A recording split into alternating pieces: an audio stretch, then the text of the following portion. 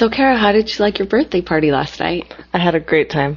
It was the first time I probably had a birthday party like that with all my family and friends in probably about 10 years. Yeah, because since I met you, I've never been to a birthday party. I mean, we've gotten together, gone to restaurants, had a few drinks, but we've never really had a party for you. Yeah, I really enjoyed it. It I'm was glad you nice to did. have everybody over and good food and good company.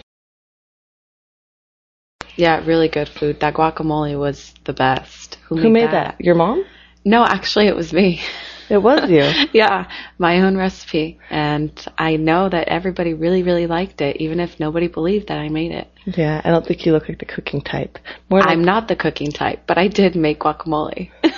wow. Bravo. Did you like your present? I loved my presents. What was your favorite? My favorite? Well, the thing I needed the most was the screen I got to That was beautiful. make my makeshift closet. And my second favorite, of course, because I'm a shoe girl, would be the shoes you got me.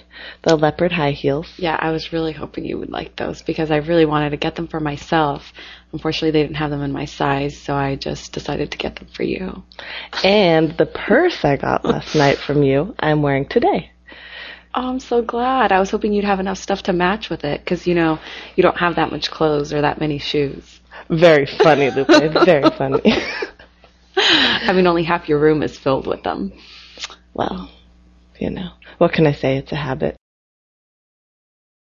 You're one to talk with your 150, 200 pairs of shoes. No, I think you do beat me with the count of shoes, Kara. I think you have a few more. I doubt it. I think you're at the 200 by now.